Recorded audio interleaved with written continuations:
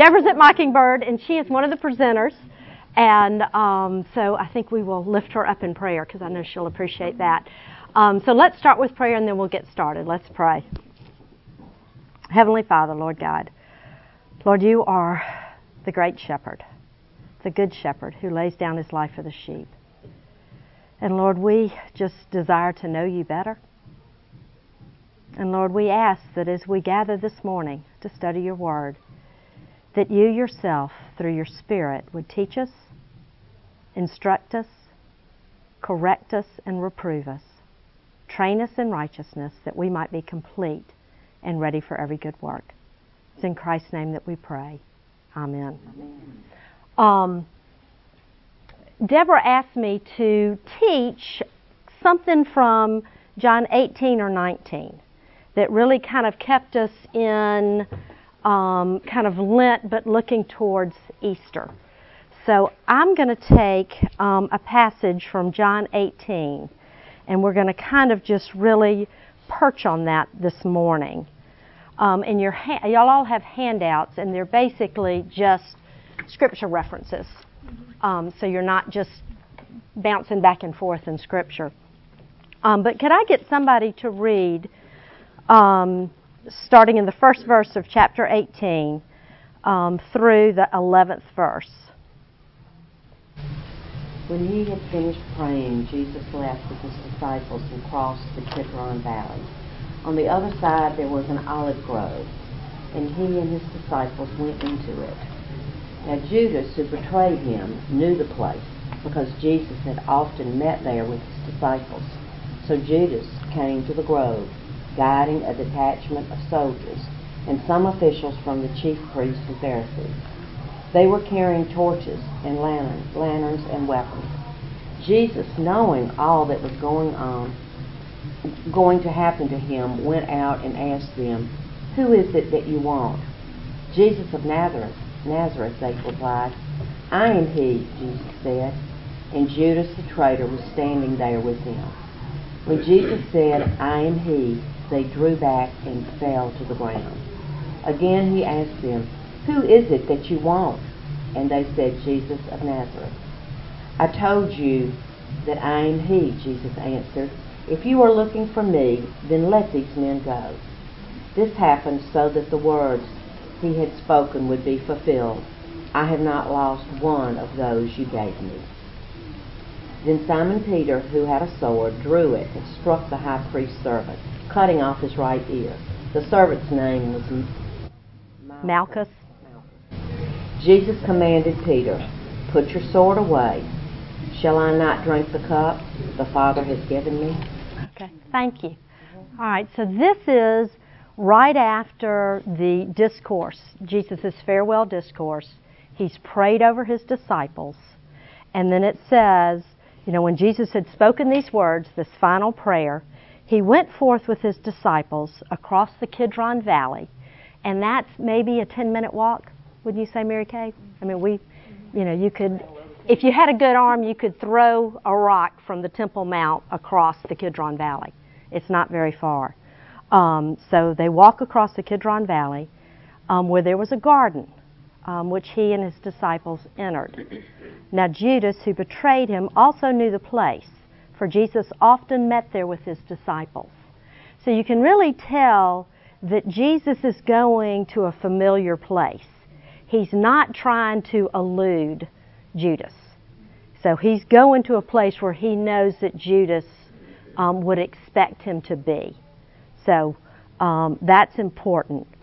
So Judas, procuring a band of soldiers and some officers from the chief priests and the Pharisees, went there with lanterns, torches, and weapons.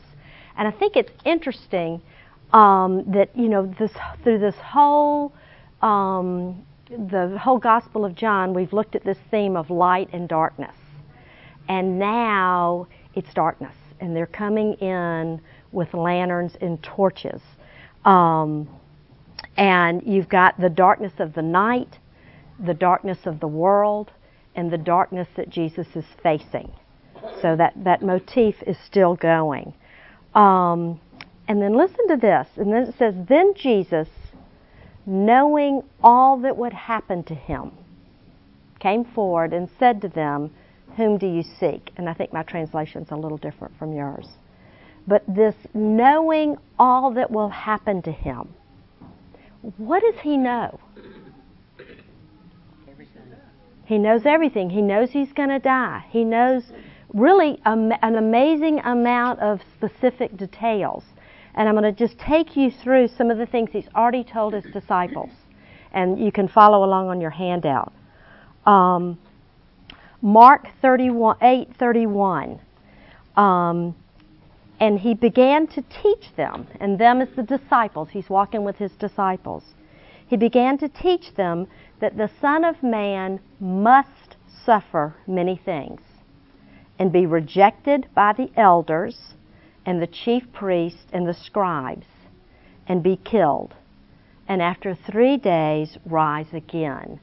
And Tim Keller says that this word must modifies the entire sentence. And it means that everything in this list is a necessity. It's not that the Son of Man might suffer. It's the Son of Man must suffer. It has to happen. Nothing is by chance. Nothing is by accident. All this that he details must happen. And then Jesus tells his disciples a second time, and this is in Mark 9.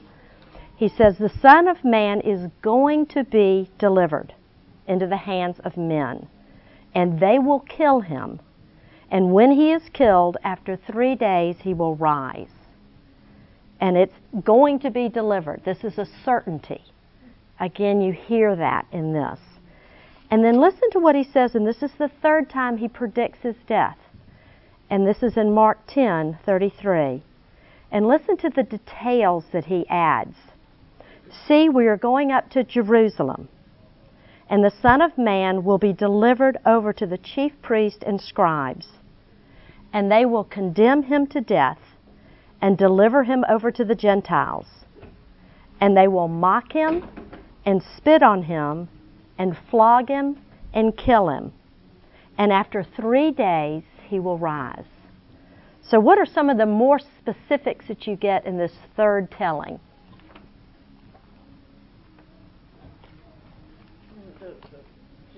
The awful mocking and spit on him.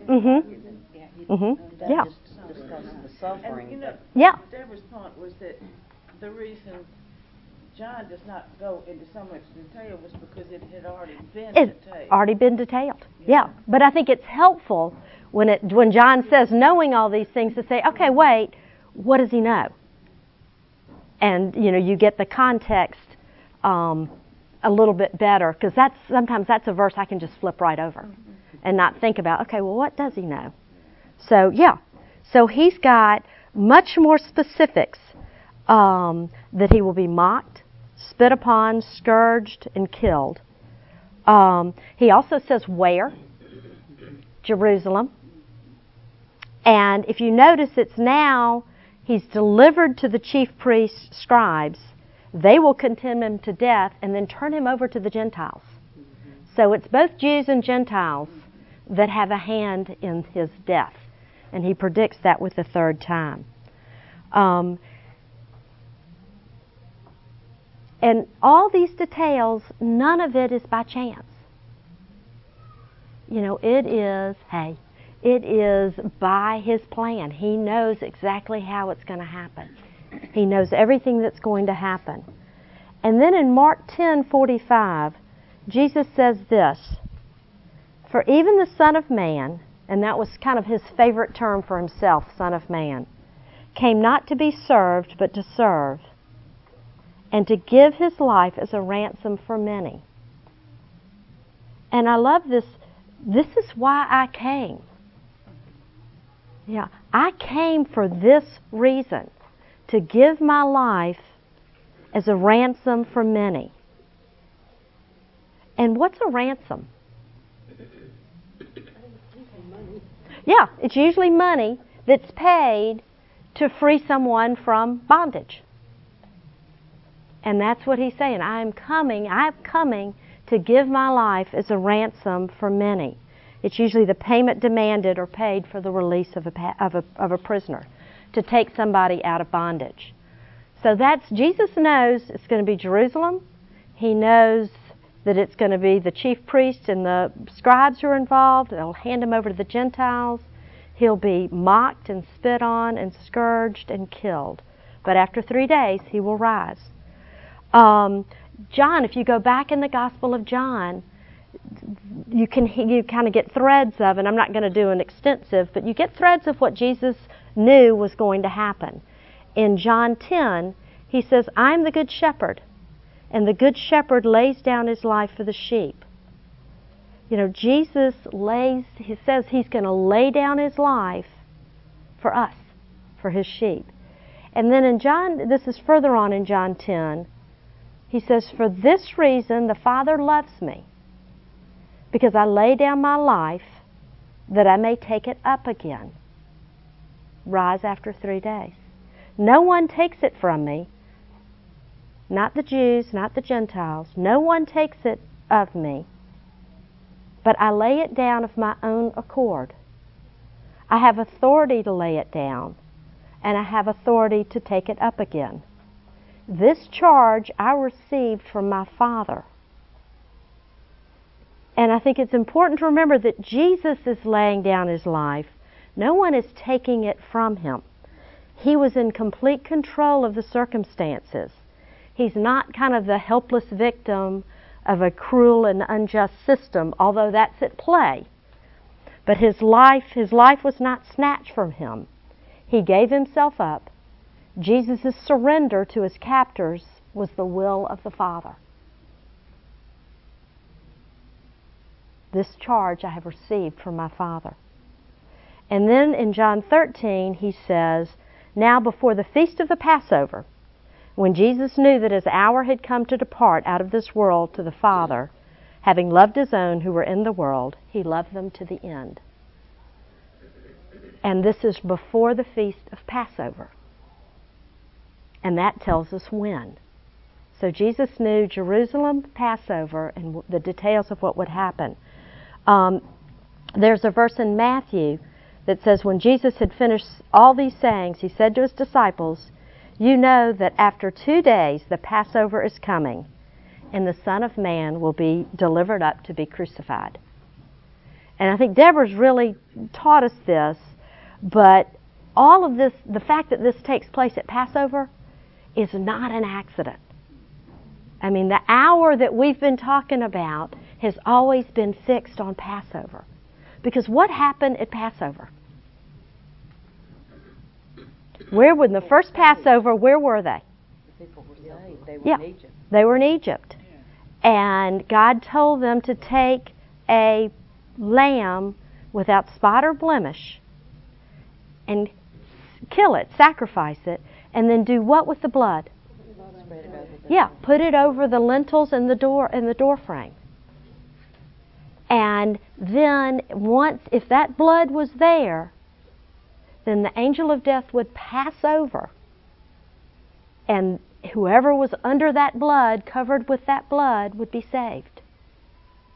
And that, go ahead, Mary Kay. When the Jews celebrate Passover, what do they do? They cook a lamb, roast a lamb, and no, they don't I don't think they put the blood on. Any Seder I've been to has not done that. But that was done in the first one, and that was the blood that was over there. And it was God's deliverance from them of bondage. And St. Paul, and this is in 1 Corinthians, and I don't think I put it in your handout, it's 1 Corinthians 5:7, tells us that Christ, our Paschal Lamb, our Passover Lamb, has been sacrificed. You know, and when we have our communion service, we talk about the Passover Lamb has been sacrificed, therefore let us keep the feast. And Jesus knew all things. He knew the true significance of Passover, that it pointed to a deeper, more complete deliverance that was promised over and over in God's Word. Passover, and really the whole sacrificial system, if you think about it, pointed forward to this hour. It was a way we would have, if there had not been a Passover, if there had not been the sacrificial system, we wouldn't really have a context within which to understand the cross. Because we wouldn't know what a sacrifice was. And we wouldn't know that that is what God required for the atonement of sins. So God has put all of this preparation in place. So when this moment in time came, we could recognize it. Does that make sense? So it happens in Jerusalem, it happens on Passover, and none of this was by accident. And Jesus knew that He was the Lamb that takes away the sins of the world. And that's what St. John said, John the Baptist said when he saw Him, "Behold, the Lamb of God that takes away the sins of the world." So Jesus, knowing all that would happen to Him, He knew that His hour had come. He knew He would die in Jerusalem at the Passover, that He would be the Lamb that takes away the sins of the world, that He would offer Himself as a ransom, that He would lay down His life and take it up again, that He would be delivered to the chief priests and scribes. They would condemn Him to death and hand Him over to the Gentiles, to the Romans, who would mock Him, spit on Him, scourge Him, and kill Him. And He knew that after 3 days He would rise again. And He knew all this must happen. So when He says, Jesus knowing all that would happen, there's a lot under that. So questions on that before we move on? Yeah. In the subsequent Passovers that they had to commemorate the first Passover, it was just more of a feast. Is that right? It wasn't.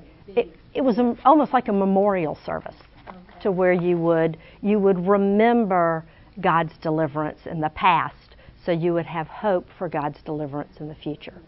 When they put the lamb's blood on the threshold, did all the Jews do that? Was it select, or did everybody? I always wondered. Well, in Cecil B. DeMille's, not everybody did it, but Moses told everybody to do it. And I don't know in Scripture if it's recorded that anybody didn't do it, but I don't know. I'd have to go back and really read it again. All the Jewish people did it. But they all knew to do it. And yeah, Mary Kay. Jane, I think, Jesus said, "Father, take this cup." Yeah. And just the agony. Yeah. Just Yeah. because of the agony that he was going Yeah. through. He knew, but he was willing. Yeah. I know, and that's where we're going. That's where we're really going to kind of sit on that point for most of this lesson. I think that it seems to me that Jesus had a choice. That he could have made a decision to not do that.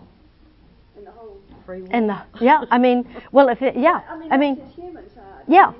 If he's fully human and fully God, Mm-hmm. he knew as God he knew. Yeah. But as a human being, he had a choice to not do it. Yeah. Is that theologically correct? I think theologically it is, because if anyone had a free will, and we always kind of step away from that phrase, it would be Jesus.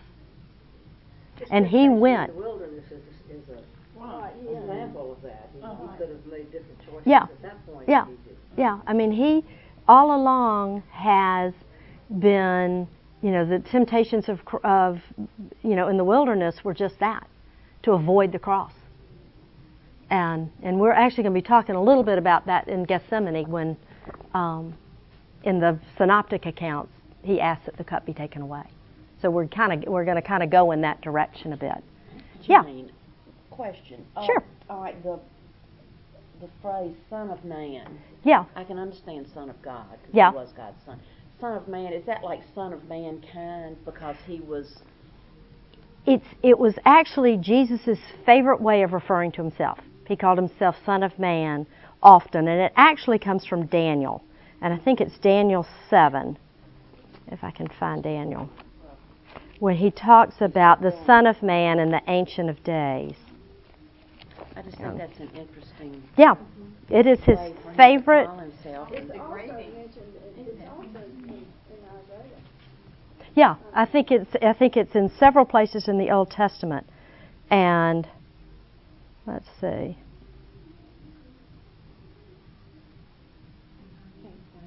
Yeah. Oh, well. Yeah, no, because I've chased that before.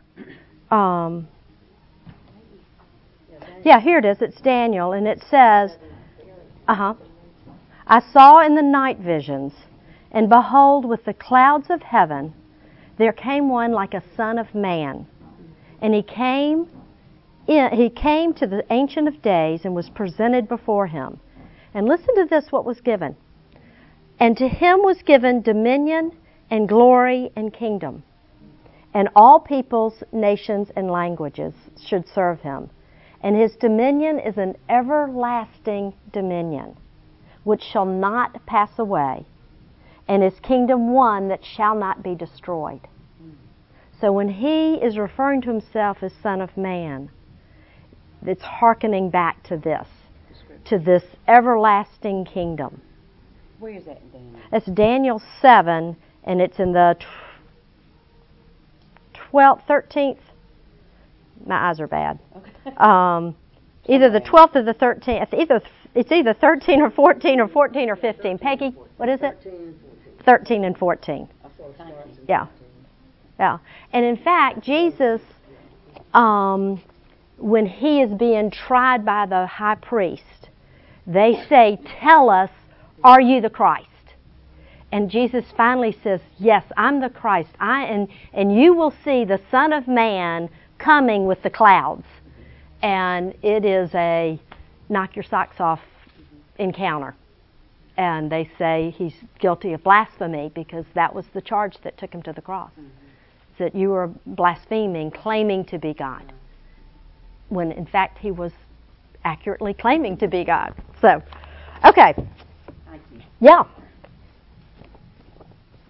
Okay, so Jesus, back to John 18, Jesus, knowing all that would happen to him, came forward to this band of people that Judas is leading and said to them, whom do you seek? And I'll just say real quickly, note, Jesus is in control of the situation. Mm-hmm. He's the one who goes forward. He asks the question. He directs the action. And you know, many times in John's Gospel, we read that Jesus eluded arrest. You know, they picked up stones to stone him and he kind of melted away. And it was because the hour had not come. But the hour has now come and Jesus walks into it. And he's in control of the situation. And he asks, whom do you seek? And they answer him, Jesus of Nazareth. And Jesus said to them, I am he. And literally it's I am. I am. Judas, who betrayed him, was standing with them. When Jesus said to them, I am, they drew back and fell to the ground. Now, why do you think they drew back and fell to the ground? His Majesty.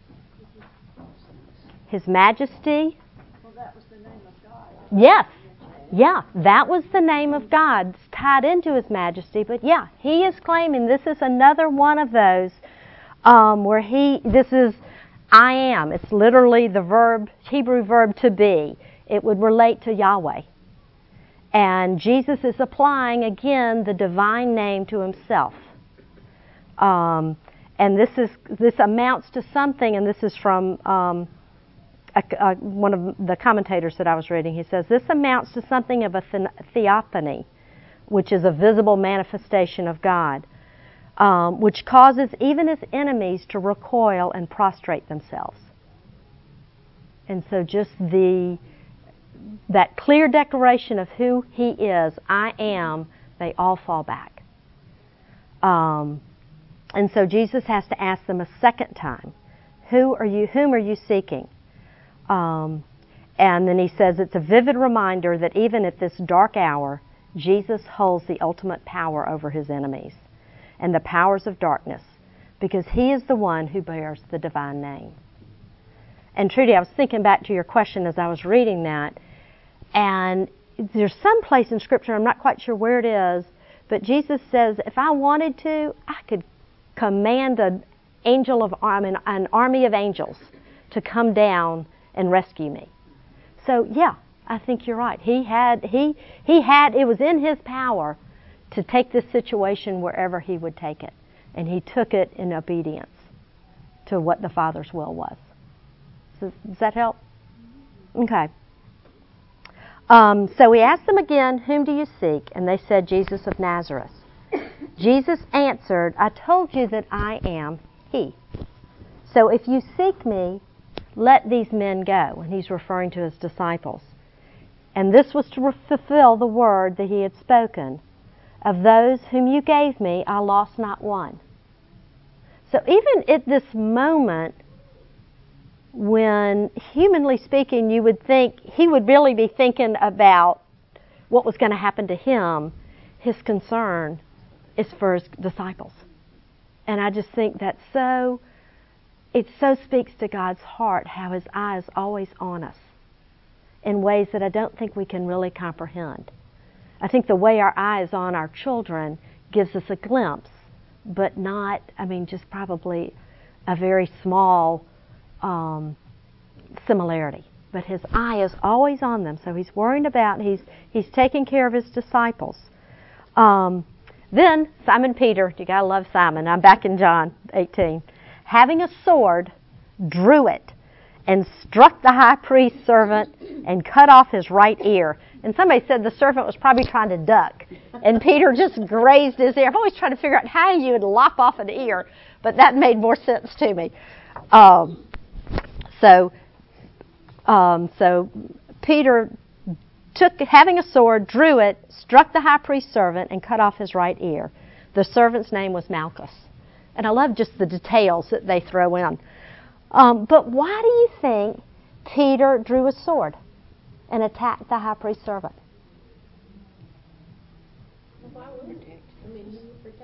Yeah, he was protecting him, and he was also still thinking he knew the way this should end.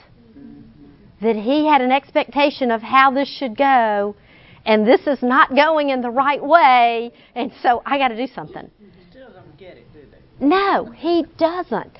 And this is what a theologian said. He says, Peter's brave, though misdirected act showed that he still failed to realize that Jesus' death was necessary. And it's kind of the same repeat of how Peter acted when Jesus first told his disciples, and we looked at the verse in Mark 8, when he first told the disciples that he must suffer and be killed. And just to kind of refresh your memory, this is when Jesus makes this first announcement of what's going to happen. They're in Caesarea Philippi. They're walking. Jesus and the disciples, they're walking, and Jesus says, who do men say that I am? And the disciples give an answer. It's kind of like, well, nobody really knows. Some people think you're John the Baptist. Some people think you're Elijah. Some people think you're one of the prophets. And then Jesus looks at them and says, well, who do you say that I am? And Peter answers for the group. Does anybody remember what Peter says? Yeah, you are the Christ, the Son of the living God. And, Peter gets it right. And He doesn't believe it. Well, he doesn't fully understand it. And then that is when Jesus says, immediately, and he began to teach them that the Son of Man must suffer many things and be rejected by the elders and the chief priests and the scribes and be killed, and after 3 days rise again. So Peter says, you're the Christ. Jesus gives this really unexpected teaching. And what does Peter do? Does anybody remember? Peter rebukes Jesus. Behind me, or he rebukes Jesus. We don't know what he said because Scripture just says he rebuked Jesus, but it was probably something like, "Oh no, that's not going to happen."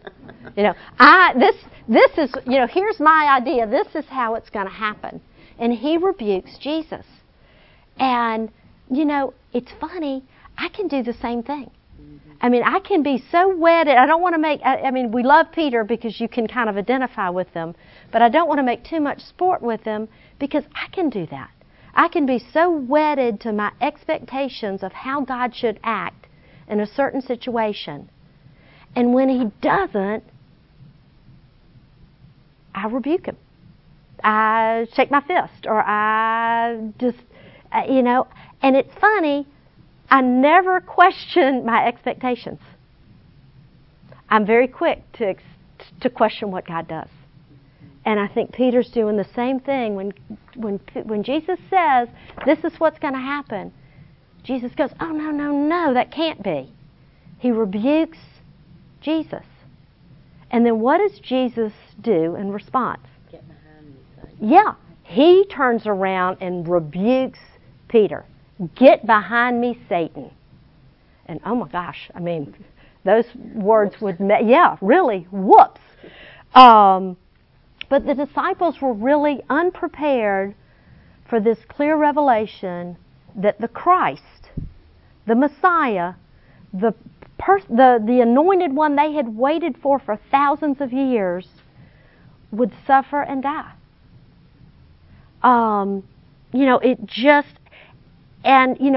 We hear that as Christians. We kind of know the story, and I don't think we really fully appreciate how jarring that revelation had to have been, because they were so hopeful for a Messiah like Moses who would lead them out of bondage, a Messiah like King David who would reconquer the land, that this suffering servant wasn't what they expected.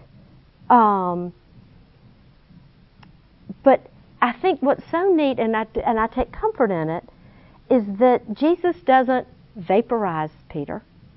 He doesn't say, oops, I need somebody, forget you. I'm gonna go find another somebody to build my church on. Jesus rebukes Peter, and they move on. And Move on. yeah, Real important. it is important he moves on. And then you see the same thing in the garden. Jesus corrects, reproves Peter again. Put your sword in your sheath. And then he asks Peter this great question. And this might be the last thing. I tried to chase this rabbit, and I think it is, but I'm not 100% sure. This may be the last words that Jesus spoke to Peter before the crucifixion. He asked this great question, shall I not drink the cup that the Father has given me? And so let's kind of unpack this a bit. What is the cup? Shall I not drink this cup? Pardon? Yeah, the crucifixion. But think of the Old Testament context for the word cup. And I've got some verses down there for y'all. In Isaiah 51, it talks about the cup of His wrath, the cup of staggering. In Isaiah 50, further on in Isaiah 51, it talks about the cup of staggering, the bowl of my wrath. Jeremiah talks about the cup of the wine of wrath. Ezekiel 23 talks about a cup of horror and desolation. Zechariah talks about a cup of staggering. So the cup is the crucifixion. It's this cup of God's wrath and judgment. And that is the cup that Jesus is talking about. And who gives the cup to Jesus?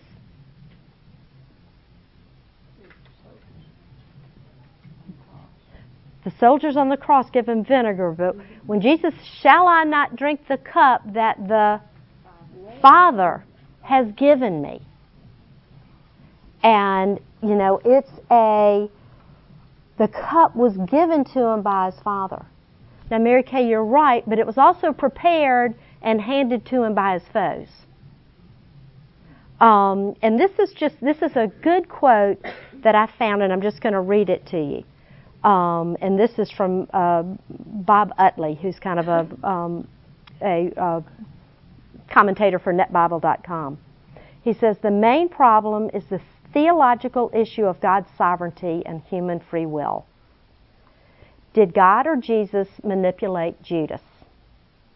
Is Judas responsible for his acts if Satan controlled him, or God predestined and caused him to betray Jesus? He says the Bible doesn't address these questions directly. God is in control of history. He knows future events, but mankind is responsible for choices and actions. God is fair, not manipulative. And I remember Alan Ross saying the same thing when we had a class on predestination, which always gets everybody. And this side of heaven, I don't think we're going to fully understand it. So I just play the mystery card. And that's really kind of what Alan Ross said. He said there's an intersection between God's sovereignty and our choices that we're never going to fully understand.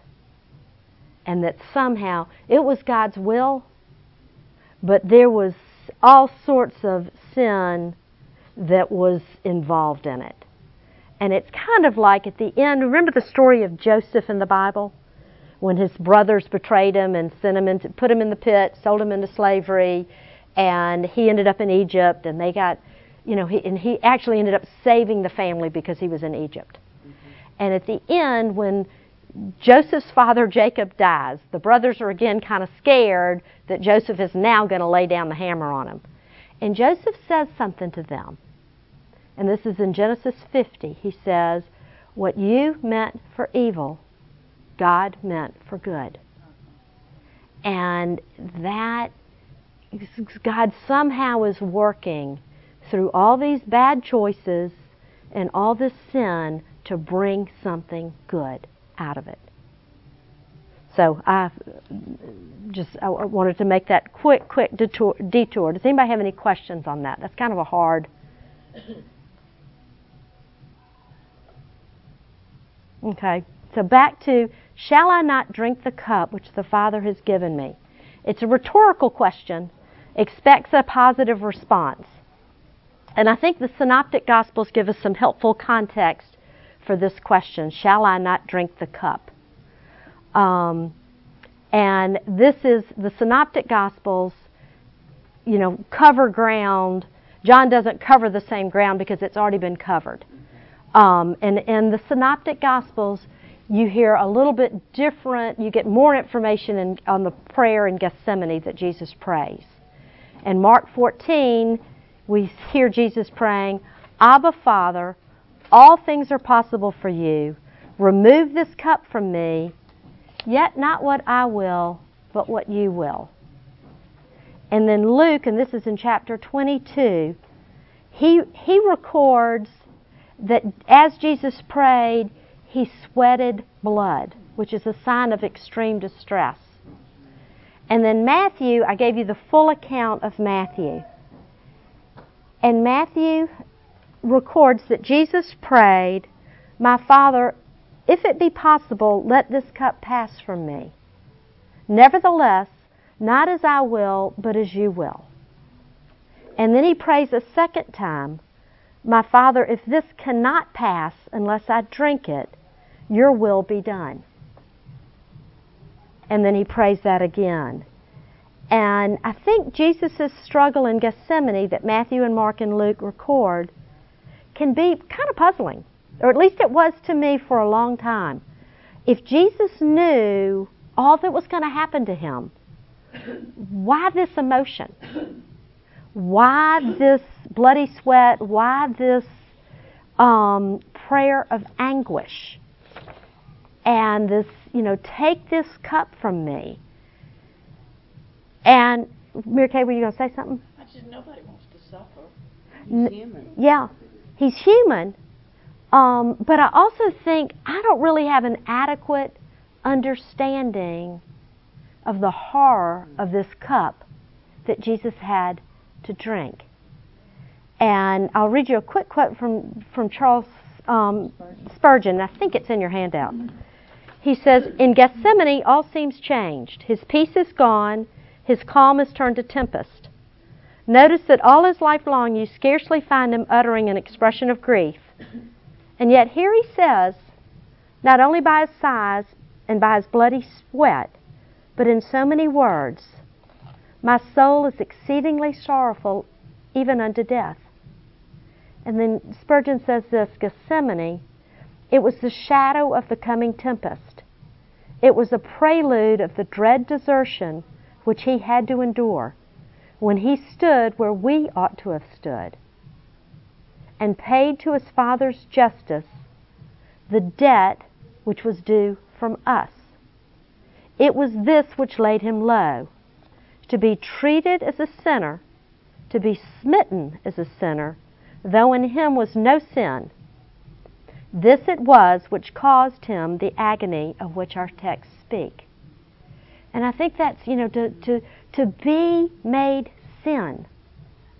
I don't think we have any idea what that would have been like for someone who was totally without sin. You've got the verse from 2 Corinthians. For our sake he made him to be sin who knew no sin, so that in him we might become the righteousness of God. Christ is made to be sin so we might be made righteous. And then 2 Corinthians 8, for you know the grace of our Lord Jesus Christ, that though he was rich, yet for your sake he became poor. He emptied himself, so that you, by his poverty, might become rich. So Jesus became poor so we could become rich. And then Galatians 3, Christ redeemed us from the curse of the law by becoming a curse for us. For it is written, cursed is everyone who is hung on the tree. And becoming a curse, becoming sin, I don't think I have any inkling of the horror and the agony of that. Did anybody see the movie? The Passion? of Christ? Yeah.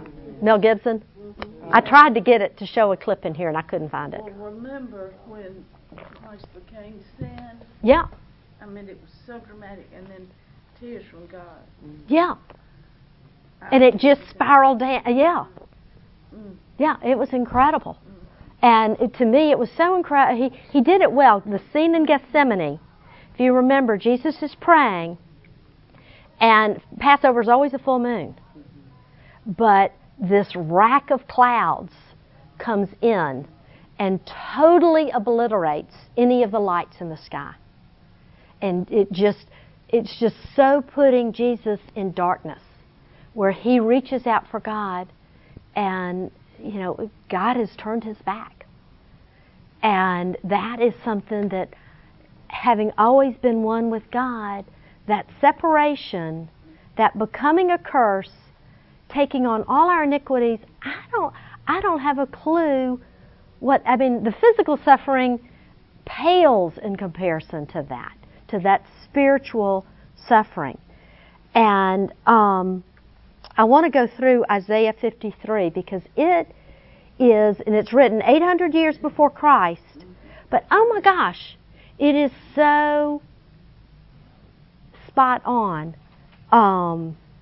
And I think it's very, very helpful to help us understand this.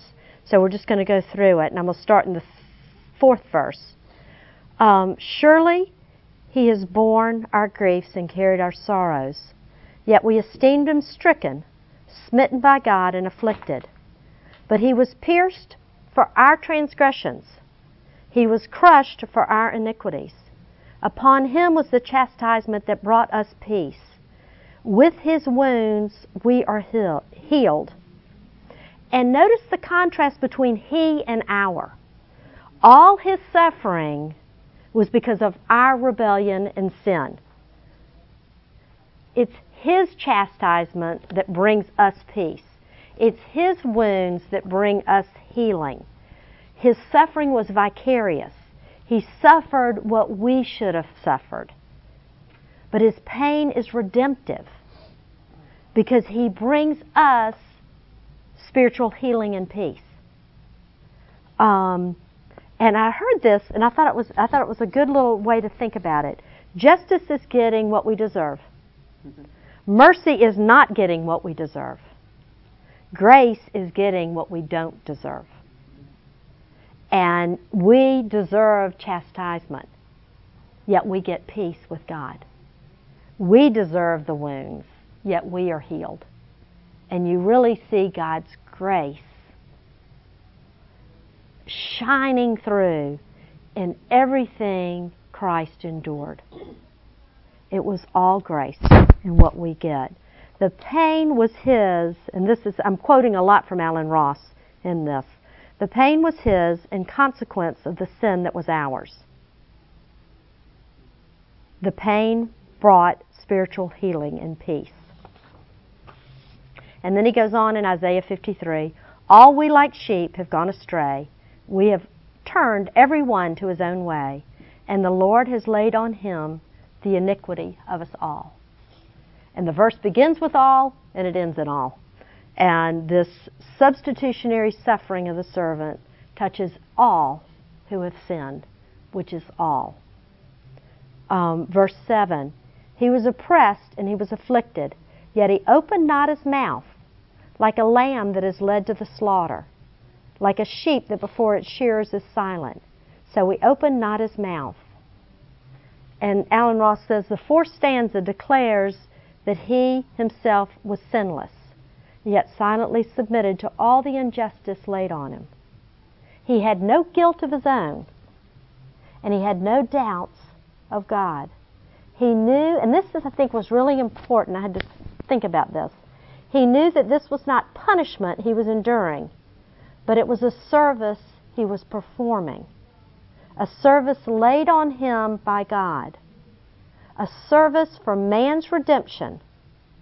A service sure of results that were glorious. If anything will accept a person to accept silently his suffering, it is this, that the knowledge that the suffering was a service to God. And I don't know if I'm there yet, but just to endure suffering with Christ as our model and see it as a service to God. And I don't know, and those are Alan Ross's words. I don't know if I'm there yet. I'd like to be. I'm going to skip 8 and 9 just because of time and then go to verse 10. But if you look at 8 and 9, the details line up exactly with what happened to Jesus. Verse 10, yet it was the will of the Lord to crush Him. He has put Him to grief when His soul makes an offering for guilt. He shall see His offspring. He shall prolong His days. The will of the Lord shall prosper His hand. And Alan Ross says here the suffering is efficacious. It was powerful to affect its intended results. His suffering accomplished something. He pushed us out of danger. And I think I've used this illustration before. If I'm on the street with my children and I say, look how much I love you, and the car comes speeding down and I jump in front of the car and I'm killed, that accomplishes nothing. In fact, it's cruel. But if my child is in danger in the path of the car and I jump in the road to push my child out of the way and I'm killed in their place, that accomplishes an enormous amount. One, it saves the life of the child, but two, it shows them how much I loved and valued them. And so Jesus' death on the cross accomplishes something, and it shows us the enormity of the love that He has before us. There's a song my husband likes that talks about Jesus on the cross, and it says, why did they have to put nails in His hands when His love would have held Him there? And it's His love that has us there. He says, God made this servant a sin or a guilt offering for many, so that by their knowledge of Him they might be justified. And in the upper room, think about Jesus alluding to this passage when He takes the cup of the new covenant. And he takes the cup and he says, drink of it, all of you. For this is my blood of the covenant, which is poured out for many for the, what? Forgiveness of sins, remissions of sins. And sometimes as a sacrifice for you. So Jesus, I mean, it's just the way this all lines up is just incredible. So we, the guilty sinners, have been declared righteous before God because of what Christ did. And then verses 11 and 12, out of the anguish of his soul he shall see and be satisfied. By his knowledge shall the righteous one, my servant, make many to be accounted righteous, and he shall bear their iniquities. Therefore I will divide him a portion with the many, and he shall divide the spoil with the strong, because he has poured out his soul to death and was numbered with the transgressors. Yet he bore the sin of many and makes intercession for the transgressors. And Alan Ross says, with this note, the passage comes full circle. God was satisfied, pleased with the obedient suffering of the servant, because he bore the sins of many. He made intercession for the sinners in his self-sacrificing love. And then God appointed him to honor and to glory. And he uses kind of military terminology, saying, Isaiah declares that the Lord will divide the spoil, and that suffering will ultimately lead to exaltation. And you think of that verse from Ephesians, that before him every knee shall bow and every tongue confess that he is Lord. So Isaiah, in this whole chapter 53, presents us with a picture of the ideal suffering servant. And he doesn't identify the servant in his prophecy. But we who know the Lord Jesus Christ can see that it is he. The suffering of our Lord corresponds to the letter with the picture Isaiah draws. Nothing else can. The suffering of Jesus was vicarious in a way that no other has or ever could be. He took our sins on him and made full atonement for them. While we were yet sinners, he died for us. He himself knew no sin, but suffered, the just for the unjust, that we sinners might become righteous before God. And so, just if you think about this task that was before Jesus, the enormity is staggering. I can't imagine taking on the horror of becoming sin, of becoming a curse, of making himself an offering for sin, of drinking this cup of God's wrath. But I think we get a glimpse of the horror and the enormity of the task when Jesus prays, take this cup from me. And I don't think it was because the physical, it's all the spiritual suffering that he would endure. Yet we see the submission of the Lamb. Yet not what I will, but what you will. And then he rises and goes forth to meet those who will arrest him. And he stays Peter's hand, stays his sword, and asks this question. Shall I not drink the cup that the Father has given me?